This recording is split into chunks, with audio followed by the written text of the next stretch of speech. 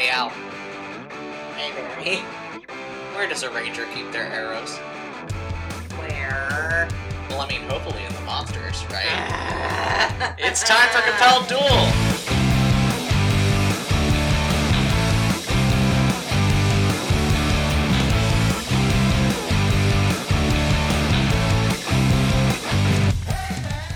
Hello, everybody, and welcome back to Compelled Duel. I'm Barry. And I'm Al. And we are a single-player, co-DM'd D&D 5th Edition actual play podcast. Last time on Compelled Duel, Laro Valsine had a no good, very bad, awful, horrible, bad day. It was not great. He trusted some people very much. That's not going to happen again. And he showed trust and he got kidnapped for it. Yep. And the time before that, speaking of trust being irrevocably shattered, Ferrara Valsine found out a lot about this secret organization, the Beacon, that she unwillingly got inducted to. Soren Shakrana fucking died. And Fee embarked on a trip to the Silent City, which is an abandoned archaeological site in the north of Australia, where she met a new acquaintance by the name of Hervé Enmar, and that is where we left you last, and I think we are going to pick up right there exactly where we left off.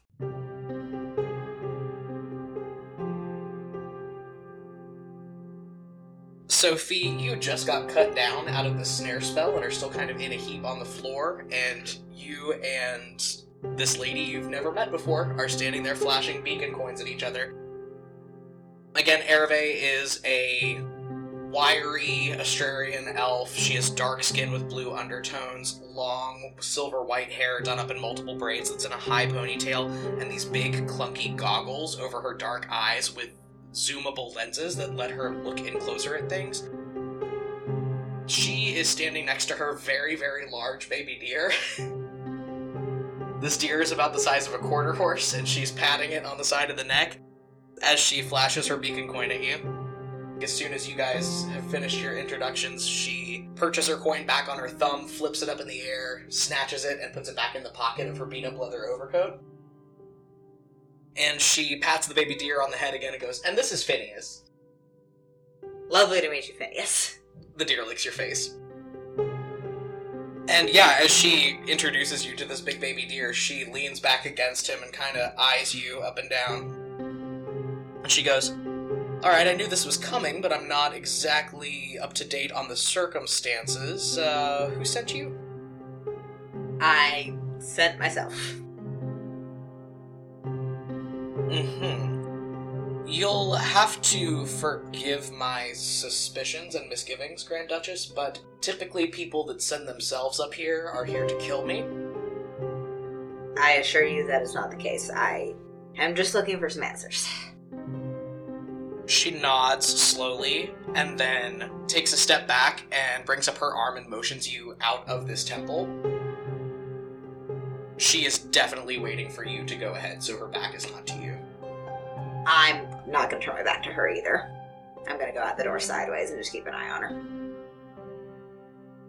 Both of you, very distrustfully of each other, make your way out of this temple. As you go, though, Fee, you're making an effort not to touch anything. I think you clarified that in your last episode. But I think the side of your leg just brushes up against this statue that you were standing near.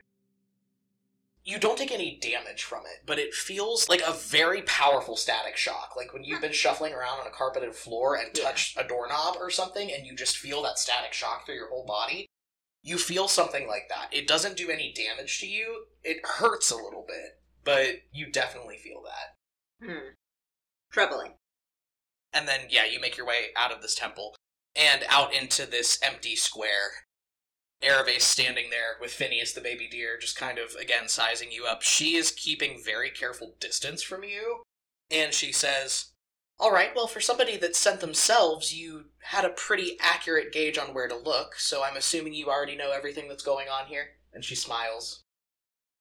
I had a little information given to me, but I am here for my own purposes, not anyone else's. It would make me feel much more secure to know who compromised my safety. Soren Shakrana. Erve seems like a very composed young lady, but you say that, and she curses under her breath. She turns around and kicks at a rock on the ground, and then turns back to you, and she has that same plastic smile in place and goes, "How is Soren?" Dead. Her smile falls off her face in a second. She blinks and takes off her goggles and lifts them up onto her forehead. Absolutely shell-shocked. He was arrested a few days ago at a gala for treason and sedition. She nods quietly to herself, and then reaches up and swipes a finger under both eyes, and then lowers her goggles back down.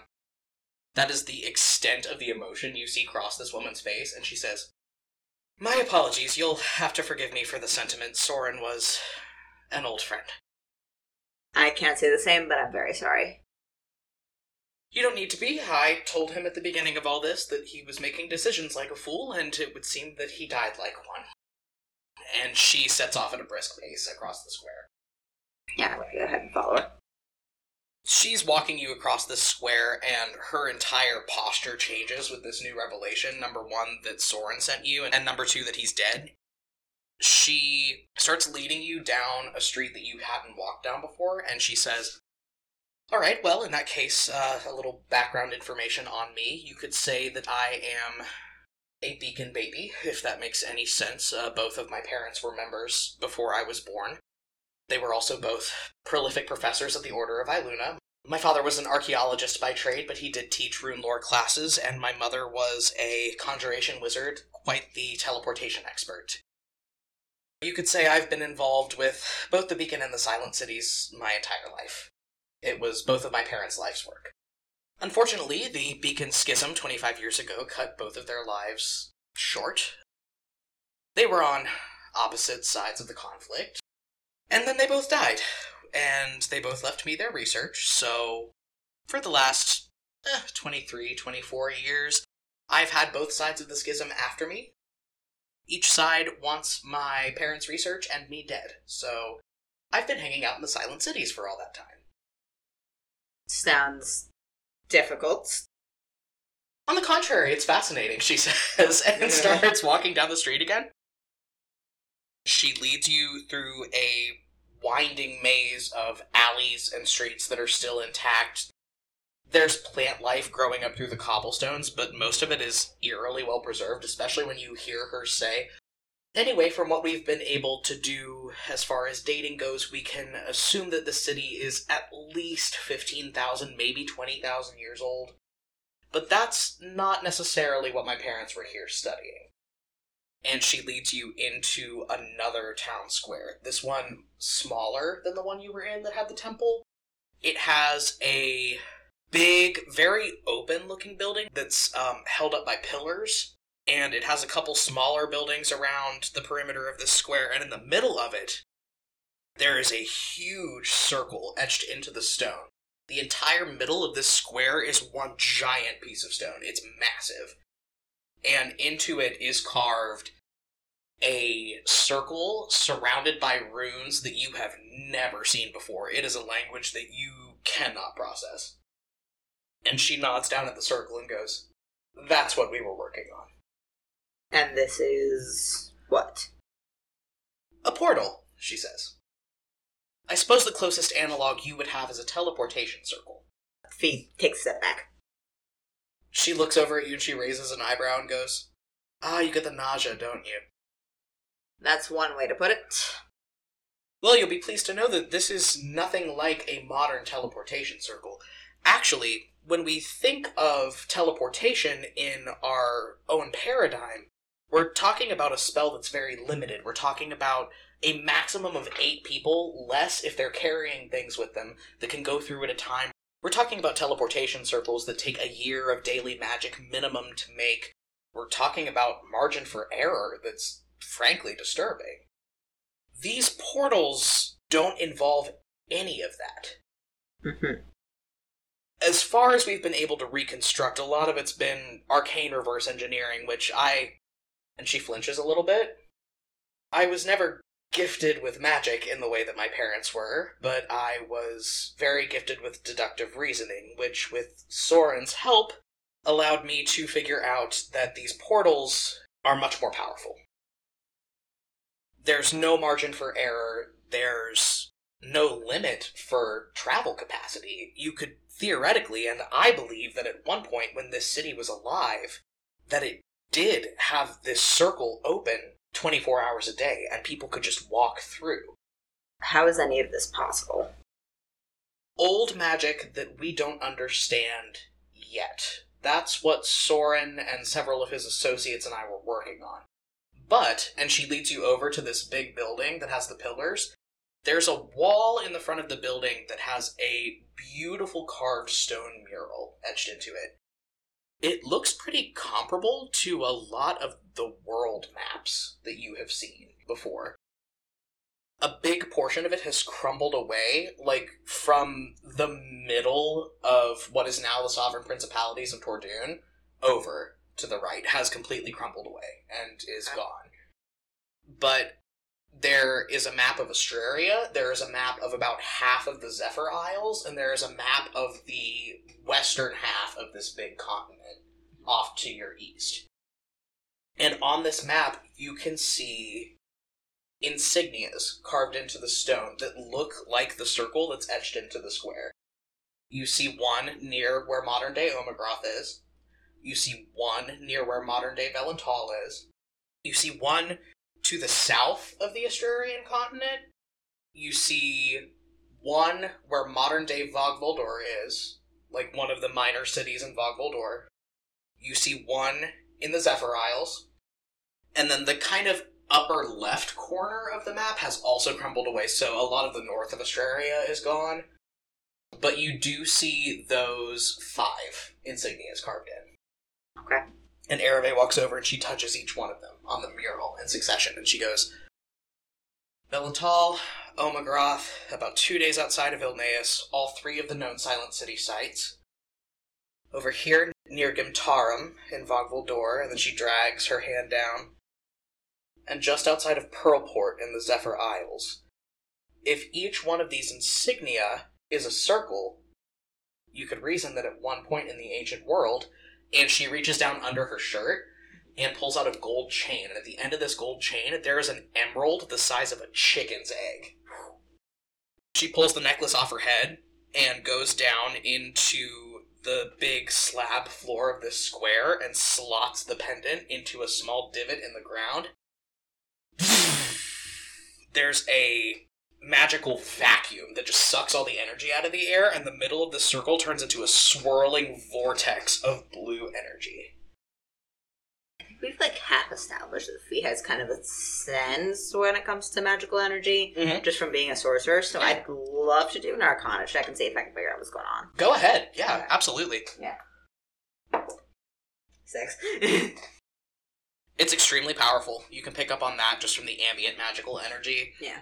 You don't really get a sense of School of Magic or anything. It feels like nothing you've ever had arcane experience with before. It doesn't feel like your magic. It doesn't feel like clerical magic. It doesn't feel like wizardry. It feels old and primal and totally outside of your realm of experience. Okay. Interesting.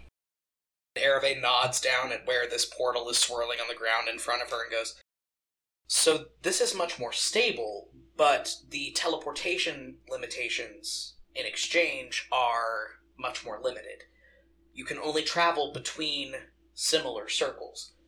But if we're able to extrapolate information from what's left of the map, and she nods back towards the old building, one could reason that at some point there was free, unencumbered, risk-free travel all over the world. Soren and I were able to get the Astrarian portals back online using my father's amulet. We haven't had any experience of being able to get beyond the shores of Astraria. We're not quite sure why. Perhaps those circles have been compromised. But all of the Silent Cities are connected through these portals, which is why I have been able to avoid brutal murder for so long. That's lovely for you. He's gonna kind of crouch down and touch the stone. Not the portal. the edge of the stone and see if it's that same, like, shock feeling as the statue. No. Okay. You can feel the arcane energy rolling off of this thing, and the runes that are carved into the stone around this circle that is now this swirling, bright blue void of power are glowing, but it's not the same kind of energy as you felt back in the temple. Not really. Okay. And by the way, still not touching anything with bare hands, just still cloak wrapped over the hands. Okay.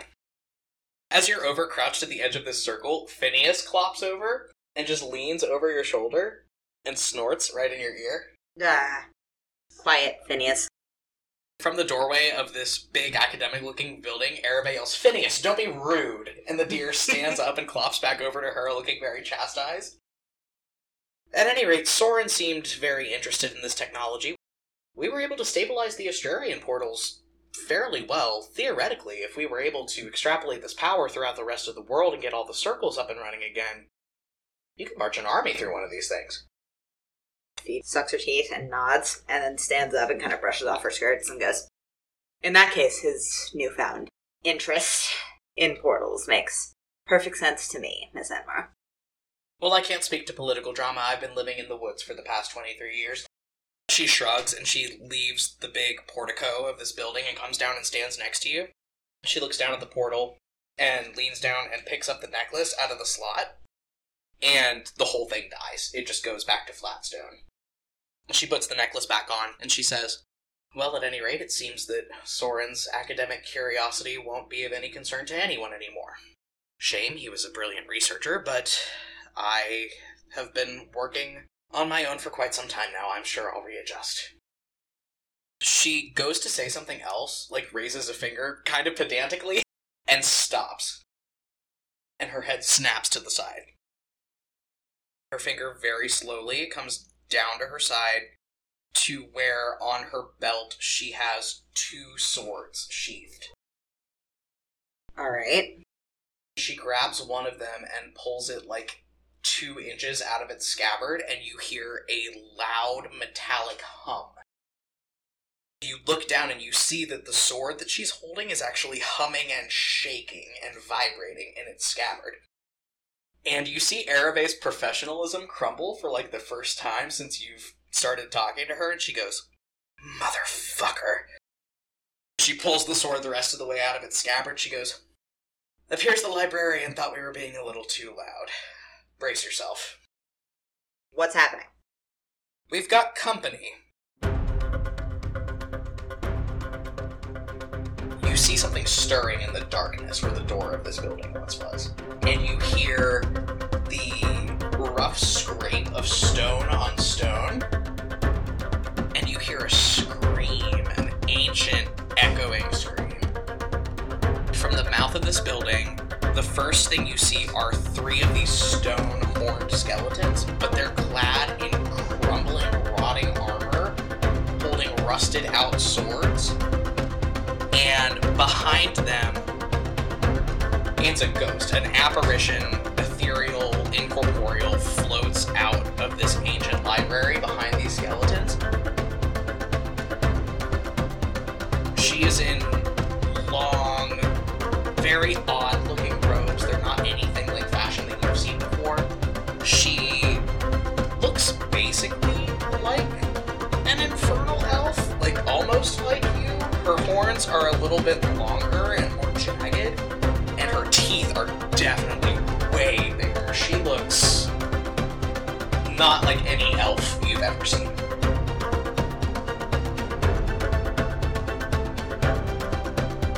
She looks at the 2 of you, and another shriek comes out of her mouth.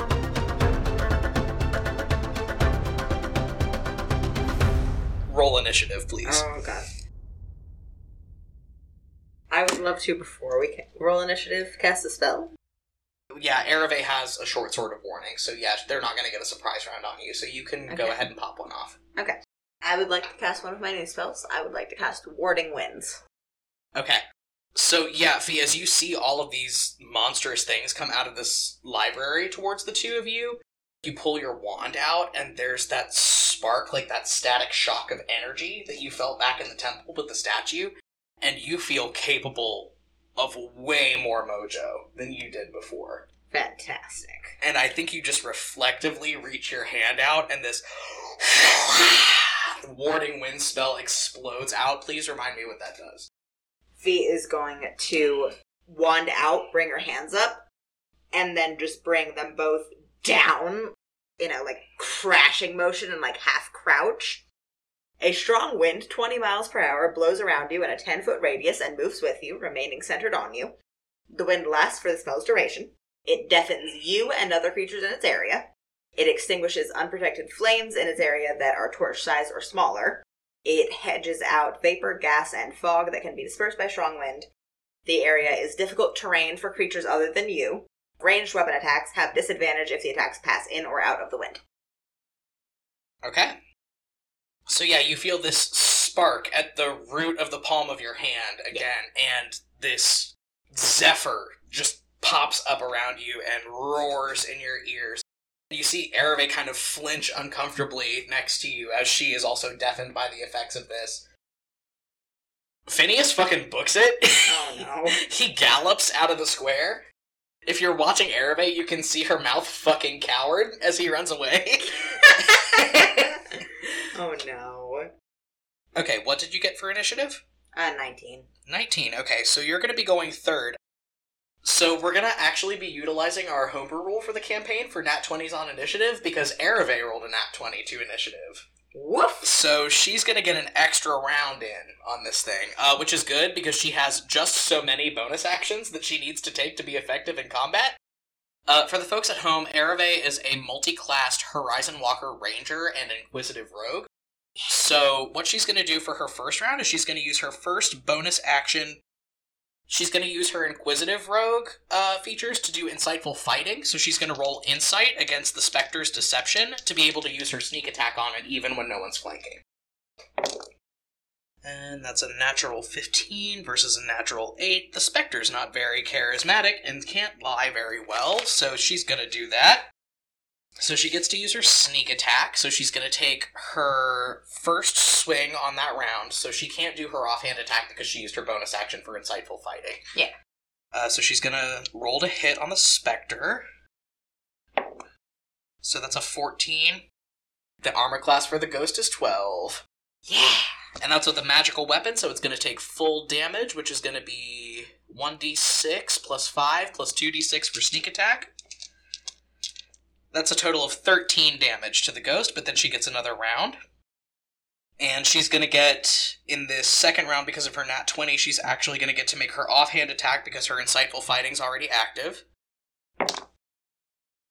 She rolled a natural 20 on that first magical weapon attack, buddy. Ooh. Ereve didn't come to play today. Okay, so she's going to hit this thing with the magical weapon again. It's going to be with the sneak attack damage, so I'm going to get to double it. Yeah. So she's going to get double damage dice on the weapon attack plus sneak attack, so that's going to be 4d6 plus 5. Okay. 20 damage on her first attack. Okay, her second attack is also going to hit. And she's going to just get 1d6 plus 5 on that because of her dual wielding. Okay. It's a total of 6 damage. She rolled a 1. Ereve. She did a total of 29 damage, which is not inconsiderable, but she also got a bonus round. Okay, so now it's the Spectre's turn, and given that it just got its shit wrecked, it's going to go for Ereve. It is going to hit her. So she has to roll a Constitution saving throw. She does make the Constitution saving throw, but she is going to take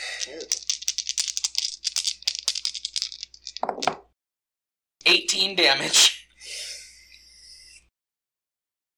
Ereve takes this damage as this ghost reaches through her chest and, grabs at something inside of her body and pulls her down to her knees. And now it is Fee's turn, so you have this ghost that is engaged with Ereve, and then you have 3 skeletons that look like they're headed for you. Yeah, I'm going to do something a little bit dumb for flavor reasons. Okay.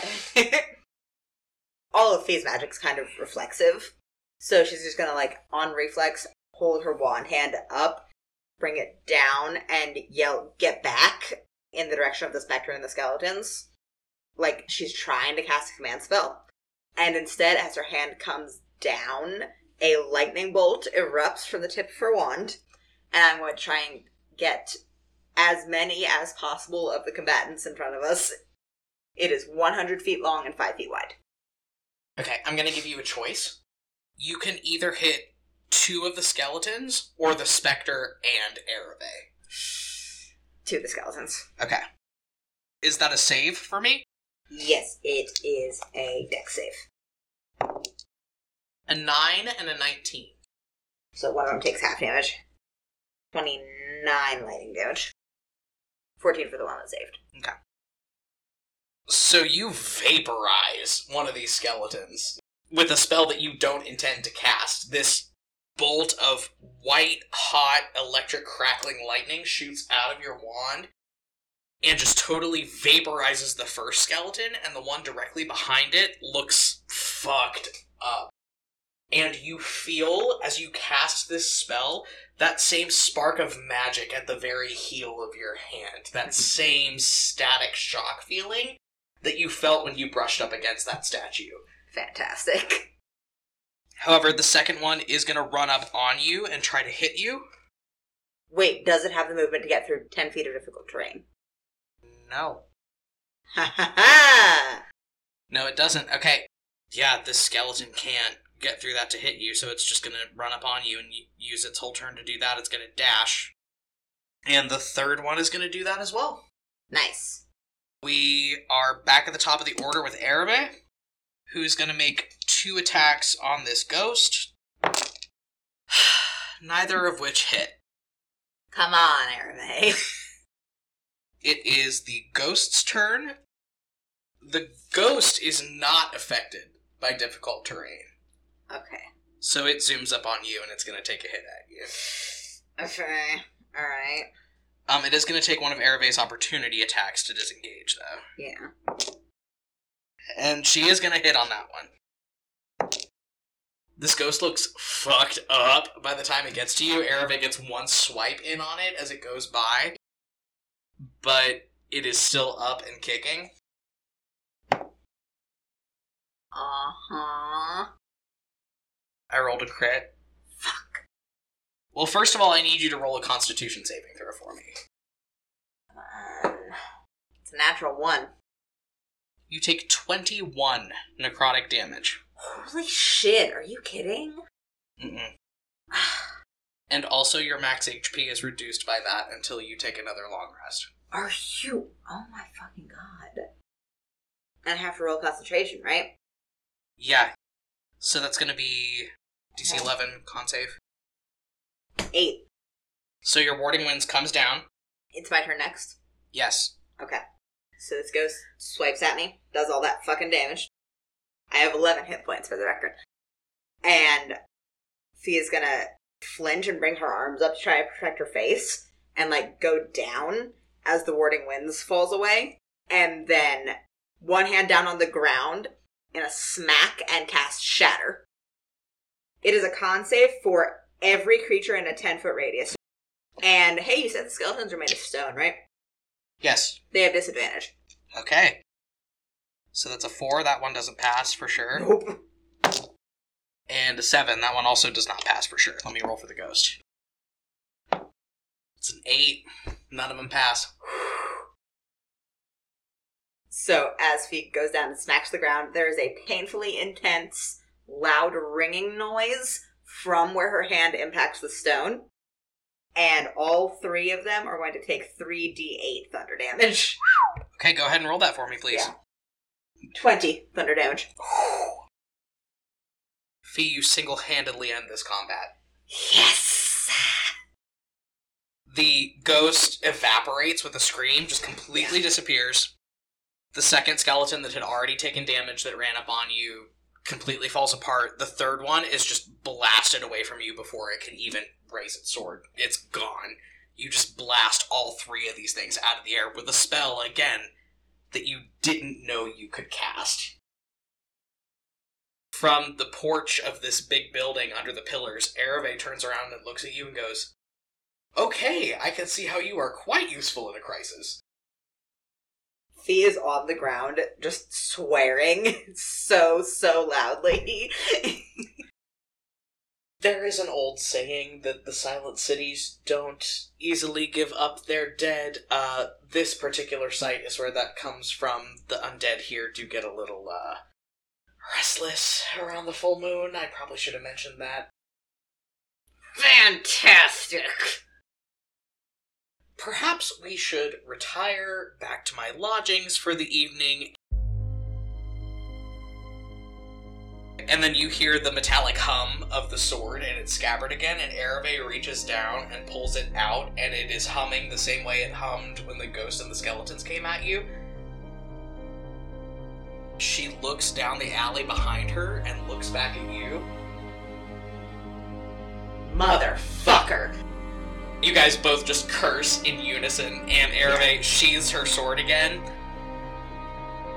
I think you both turn in time to look down this alley, and there is just a legion of these stone skeletons scrambling towards you. They're crawling over each other in their speed. They are moving well past human levels of speed, and there are a couple ghosts dotted back through there, like what you just fought.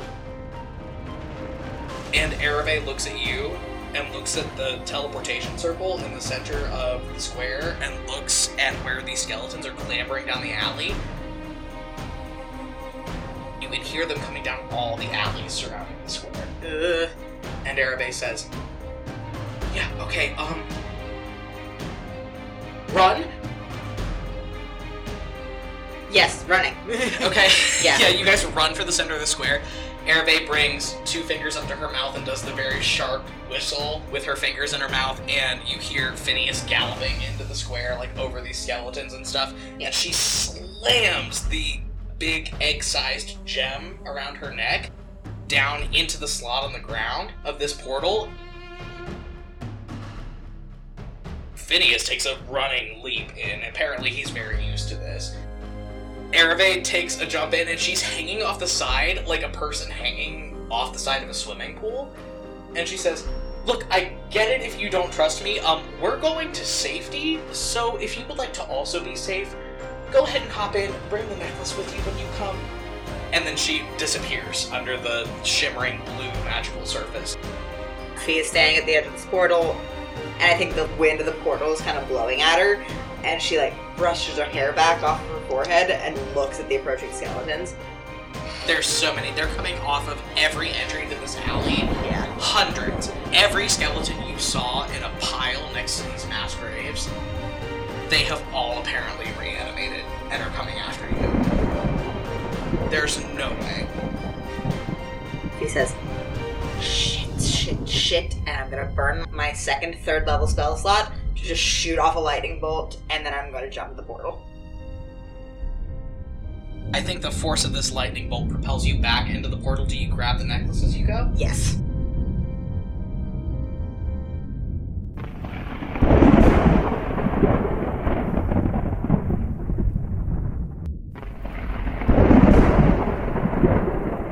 And you fall back into the surface of this ancient, rippling magic. The last time you teleported, it was a very rough journey. It fucked with your stomach, you were nauseous, it felt like dying, pretty much. This feels like nothing. It feels like falling back into perfectly body temperature water. There's no sensation of falling, there's no sensation of sickness, it is simply a sensation of passage into something else. And for a moment, it is just perfect equilibrium and silence. Total sensory deprivation. You see nothing, hear nothing, taste nothing, feel nothing, smell nothing. And then a storm greater than anything you have ever experienced is surrounding you. And you regain consciousness and sensation on the surface of an ocean. In the middle of a hurricane, just an indescribable thunderstorm. You can feel the ocean roiling and waving underneath you, but you are somehow suspended on the surface.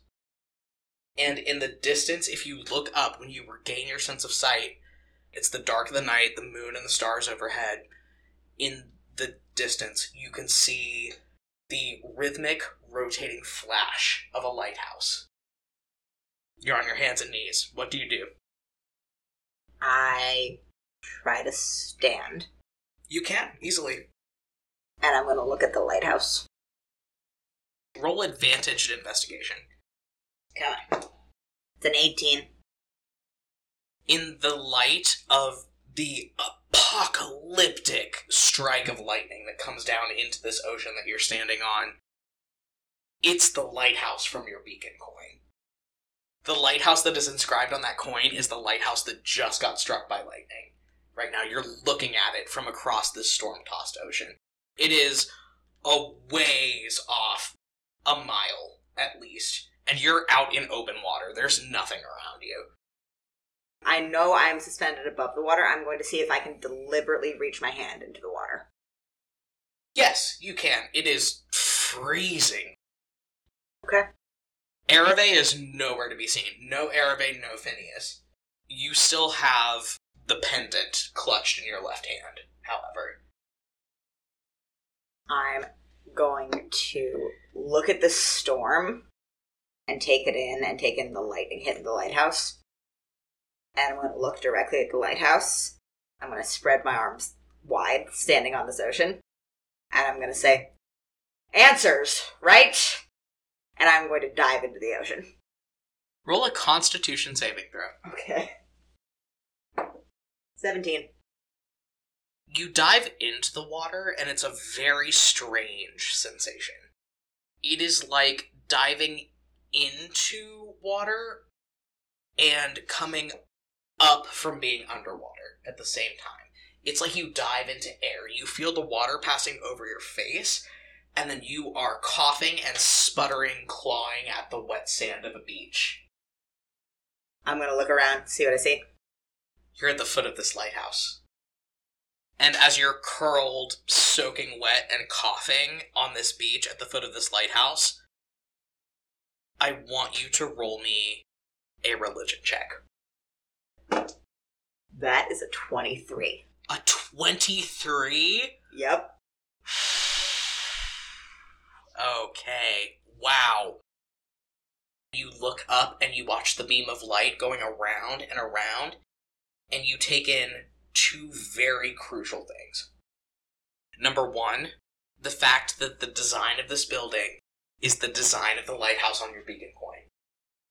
And number two, that you have seen the silhouette of this tower somewhere before, and it gets you right in your gut, right in the core of you, when the realization drops. This is the outline of the Tower of Luxtogalin. Okay. But the Tower of Luxtogalin isn't a lighthouse, so this is ridiculous. Obviously, that there's this beam of light. You grew up in Ilneus. You grew up within view of the island. If there was a lighthouse there, you would know. Yeah, I would. The storm is still continuing, just rain pouring down in sheets. You're sputtering on the beach in front of this lighthouse, and the light is revolving above your head, and the storm is raging on around you. And you can hear thunder, obviously, from the storm. But you also feel that thunder in the middle of your chest, in the depths of your gut. It's in your whole body. And from behind you, a very calm, placid, alto voice says, "Hello, Ferrari." I'm going to very slowly stand up, and then I'm going to turn to look behind me.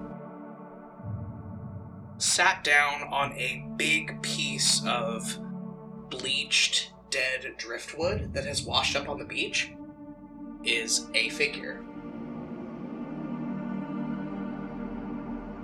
You can't tell much else about this figure, however, because it is fully wrapped in this beautiful cloak.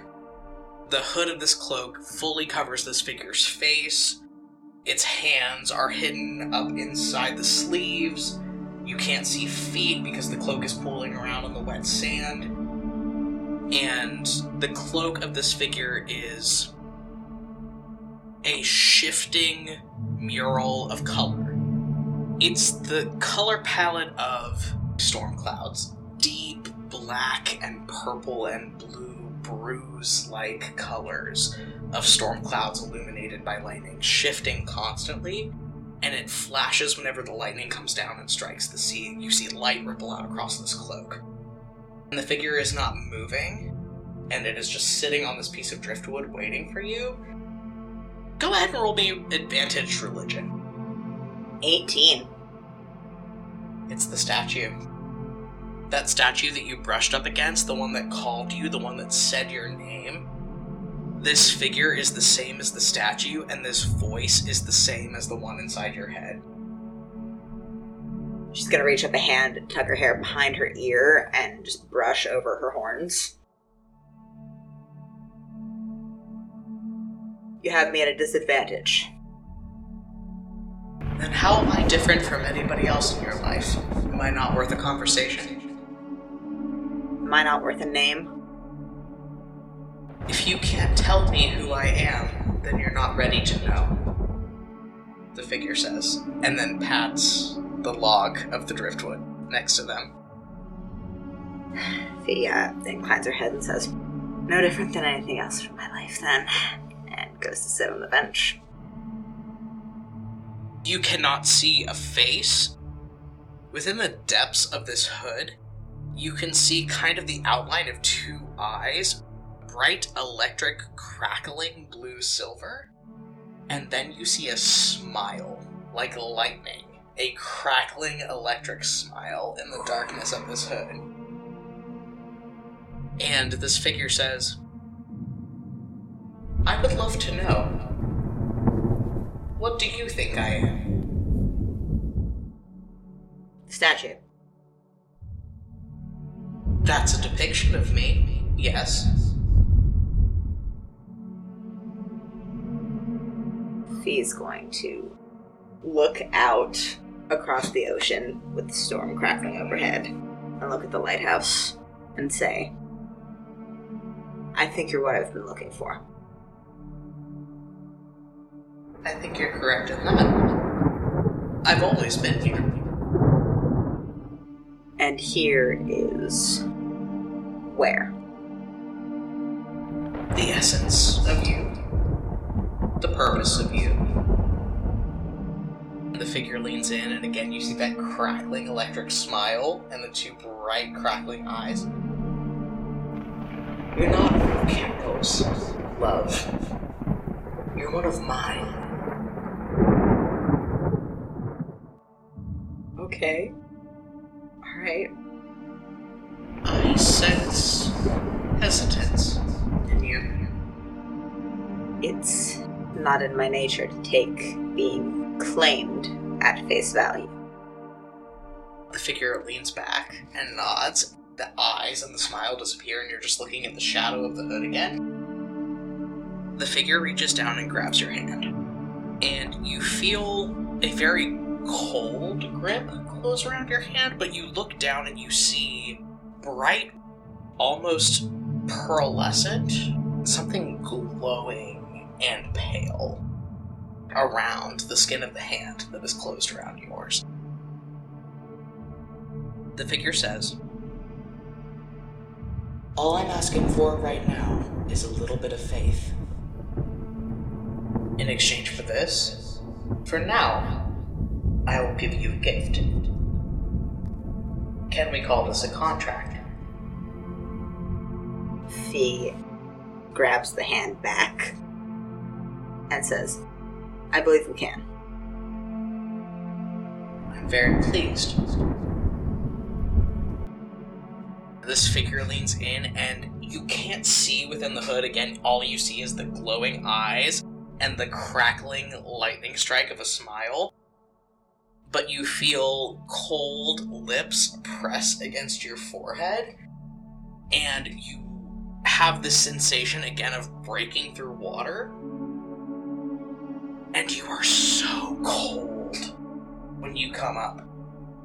There is a blizzard raging around you. None of the thunder, none of the crackling of the lightning, none of anything about the scene where you just were.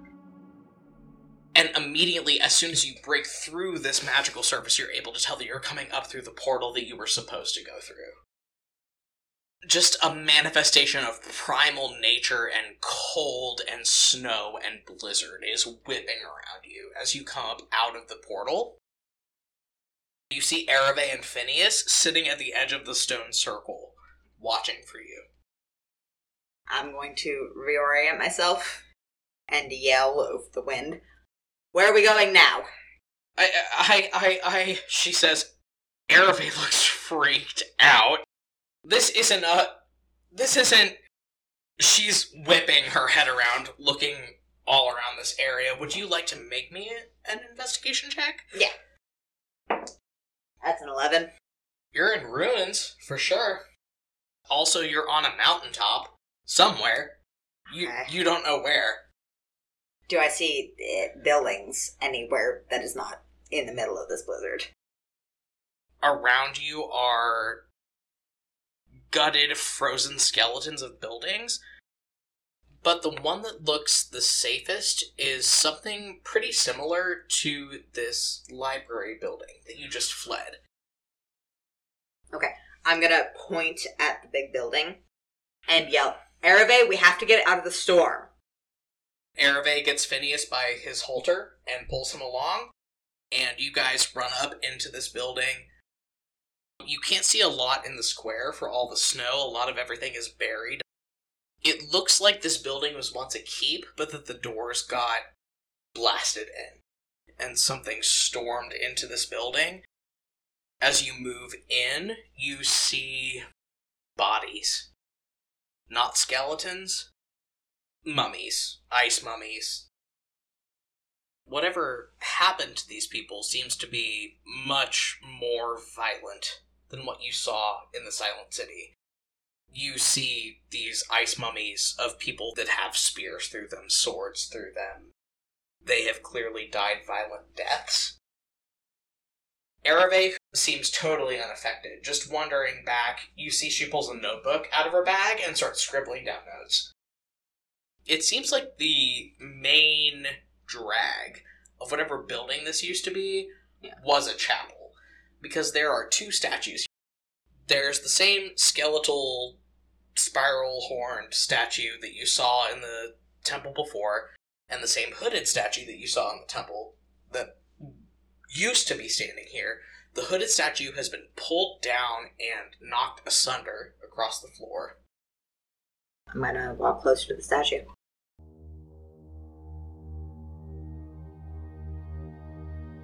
There are mummified bodies all around that seem to have been stabbed, speared, died violently. And at the foot of this crumpled statue that has been pulled down is the mummified body of a somewhat elven-looking woman. She has small bumps on her forehead. They're not horns, but they might have been at one point. And she has in her hand a sword and a shield. And around her shoulders, completely ignoring the thin coating of frost and snow that everything else in this great hall has upon it, is a cloak. Around the shoulders of the cloak, it's metal. It looks like mithril, platinum, something light and silvery, scaling wheel down around the shoulders. And from then on, it is a strange, satiny fabric you've never seen before. The color of this fabric is shifting, like the colors in a storm cloud right before lightning strikes. Purples and blues and blacks and light greens. So the way that you describe this cloak makes it sound like it looks like the cloak of the figure I was talking to. Yeah, it does, for sure. Okay. I'm gonna crouch down next to this figure. I'm going to perform the only death rites I know how, which are those of the Church of Kimmerl. And I'm going to reach out and I'm going to take the cloak. Go ahead and roll a Constitution saving throw for me. 19. Nothing happens to you, damage-wise. As you perform these death rites, you feel something in your gut, Fee. It's deeply unpleasant. It's a feeling of simultaneous love and betrayal that you have only experienced one other time in your life. You were able to lift the cloak from around the shoulders of this dead, mummified body. I'm gonna take the cloak and put it in my bag. Off to the side of you, Erve looks freaked the hell out. This isn't one of the sites. Are we in Astraria? What? Hold on. And she looks around. I'm gonna roll a history check for her. That would be good. She rolled a natural 19. Nice. And she gets a +6 to history, so that's a 25. Oh, fantastic. Yeah, she says, wait, there aren't any sites in the north, hold on. And she turns around, and as she turns, I think you follow her line of sight, Fee. Yeah. And you can see the glowing lights of the towers of the north, which you have been to, not extensively, but have seen. Yeah. Okay. Across the mountains. It would appear, Miss Enmar, that your knowledge is incomplete. It would appear that way. I need to do some work and make sure that I can get back here, and you see her working around the outside of this circle, like she runs out of the building and starts crouching down around the edge of the circle and making rubbings of the runes that are in the ground. And then she slots her necklace back down into a groove in the ground, and the portal activates again. And she says, we're gonna freeze to death if we stay here tonight. I want to come back here, but maybe in the summer and maybe with more reinforcements. Fee has one hand in her bag on the cloak, and as Erve says that, she pulls it out and again tucks her hair behind her ear and then follows Erve out of the building. I'd like you to roll a d4. Okie dokie. 4. Okay, yeah, she slots her necklace back into this groove in the ground, the portal appears again, and I think I'll let you guys just dive into it, unless you're hanging back. No, I'll dive in. Okay. Yeah, Erve locks her hand around the necklace as she jumps in and pulls it after you guys, and you reappear in a much more temperate climate. Many, many miles off, but perceptible. You see the lights of Valental. You see the wall. You see the lights of the palace. And you emerge up out of this portal. And Erve kind of shakes her shoulders off, and Phineas steps through. And she says, alright, well, in terms of places that will be the safest for us to stay, this is certainly the place we were looking for. Welcome to Old Valental, Grand Duchess. Okay. I'm gonna look around. Roll investigation. The 12. You're looking around this square where you guys just came up out of the portal, and you see a building that looks much like the library at the Omegroth site. You see a couple other houses, other things like that. That building seems to stick out to you the most. I'm gonna go in. Since you went in, go ahead and roll me advantaged investigation. So +2 with advantage. Boise. 5. A lot of books. They seem magically preserved. No bodies at all. It seems to be a perfectly empty city. And Erve nods as you walk into this building and says, I've been spending a lot of time in this site the last couple of years. There are a lot of scrolls that I need to go through before I can figure out exactly what happened here. All I know is that about 10,000 years ago, the site was abandoned. There are a couple old graveyards, a couple recognizable churches of Kimmerl at this site, actually. But the city died, and I don't know why, and neither does anybody else. A bad omen, I think. Perhaps. Do you have any input on where we just were? It seemed like there were a lot of people that died very bloodily. Well, at any rate, we can't head back towards Omegroth before sunrise, because the skeleton and ghost situation is a pretty constant thing there. What do you say we just post up here for the night? That sounds like our best option, yes. Fine with me. And Arabe goes about setting up camp. In the shadow of this library, bookshelves all around you, she builds a fire. Phineas comes into the library and curls up with you guys, and I think you guys take a long rest. I mean, do you want to do that? You guys can take shifts. After she goes into her trance, I want to get up, and I want to look for the nearest recognizable church. You find another square with another recognizable temple, and you walk in. It's a recognizable Church of Kimmerl. No statues, only symbols, skulls hanging from the ceiling, a rectory, a library, everything you know to exist in a cathedral of Kimmerl is in the city. There's no other statue. There's no statue at all.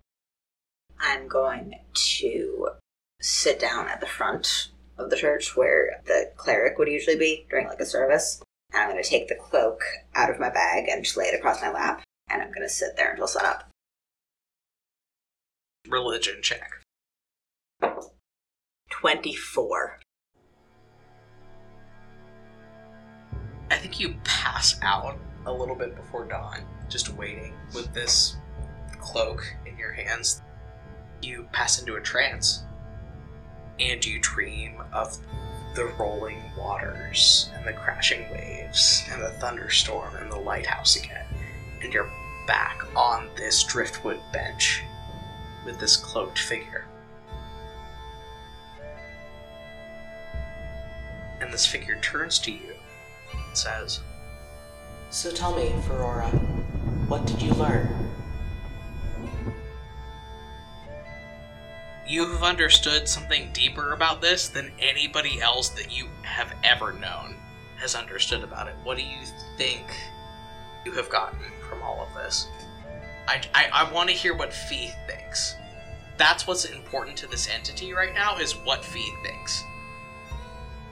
I think if the newest city is the one with the churches of Kimmerl, and in the keep that still had one statue up, it was not this figure.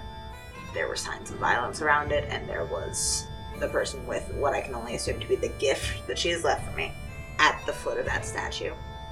I think she's relating it back to the beginning, like the schism. Like, there were people that believed that whatever church predated the Church of Kimmerl as she knows it, believed it should go one way, and there were people that believed it should go another, and that one side clearly won.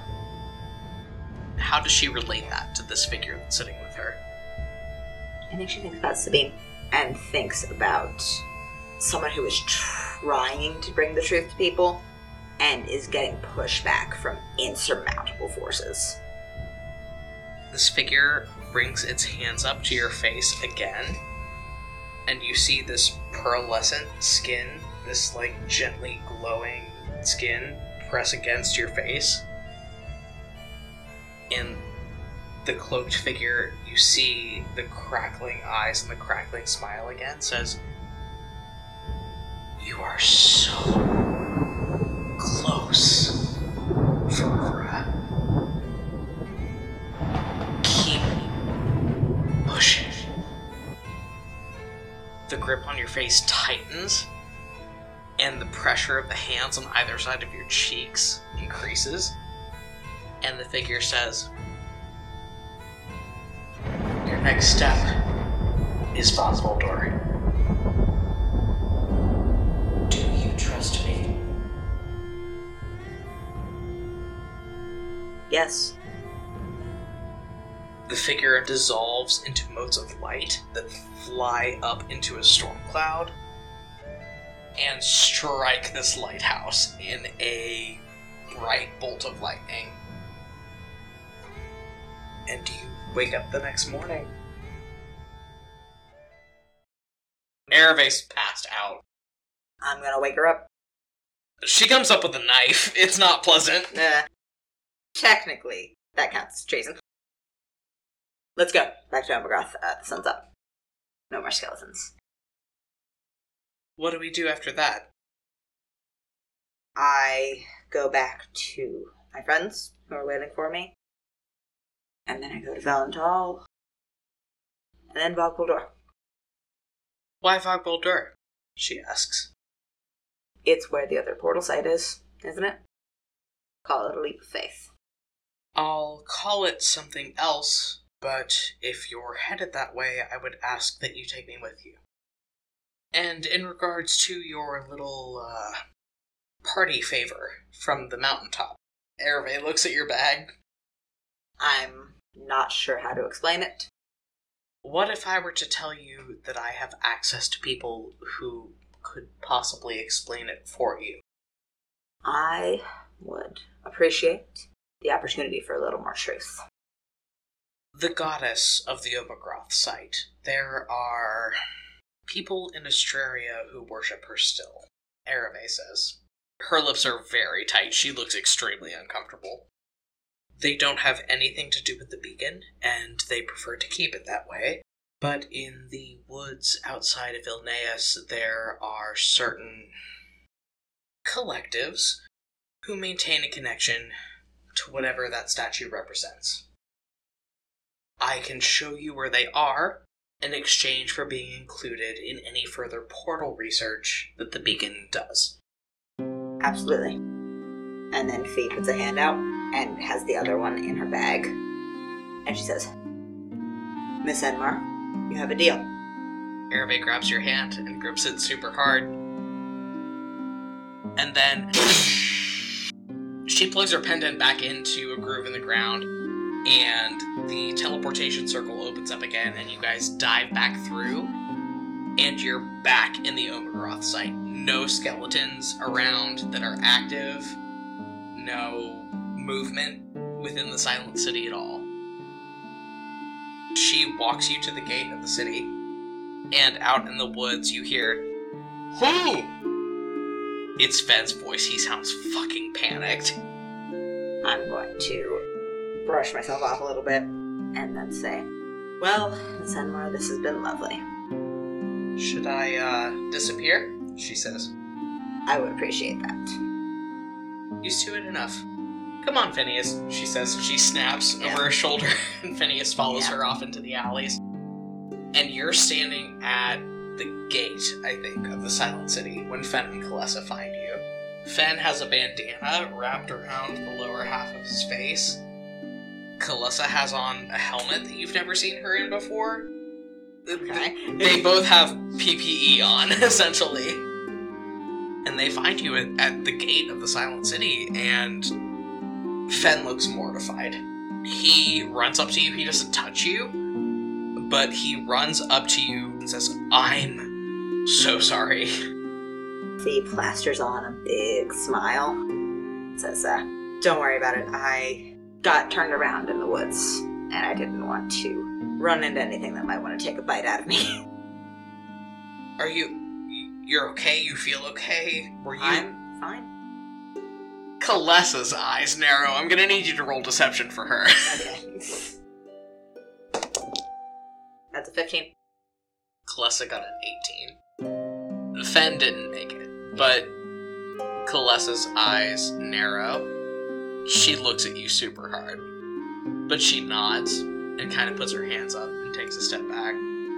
Fen throws an arm around your shoulder and actually, I think, takes his cloak off and wraps it around you as well as you guys walk back towards the hunting lodge. Yeah, you know where to find Erve. Somewhere, at least now. Yeah, I do. You guys walk off back towards your carriages back to Valental.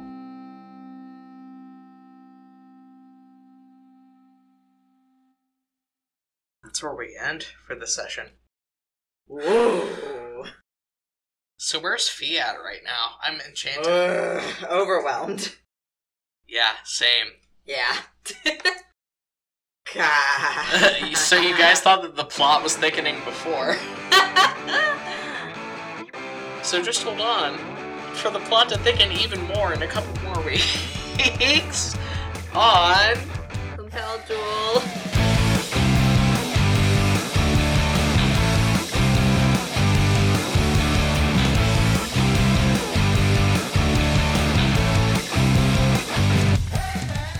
Hey everybody, Barry here with the postscript, just catching everybody up on some housekeeping things here at the end of the episode. As per usual, I am going to go ahead and plug our social medias. We are on Twitter, Tumblr, and TikTok at Compel Duel. We are also on TikTok at Compel Duel Audios. In addition, we also have a lot of really cool stuff like an official Spotify account. All of that is linked on our various social media profiles. If you are interested in supporting the podcast, we ask that you consider pledging to our Patreon. We are on patreon.com/compelledduel. We have lots of cool perks that you can get starting at just $2 a month for that. Also, if you're interested in ways to support the podcast other than joining the Patreon, if you're listening to us on Apple Podcasts, we would really appreciate if you could drop us a rating and a review. That helps us grow our listener base and get promoted to a wider audience.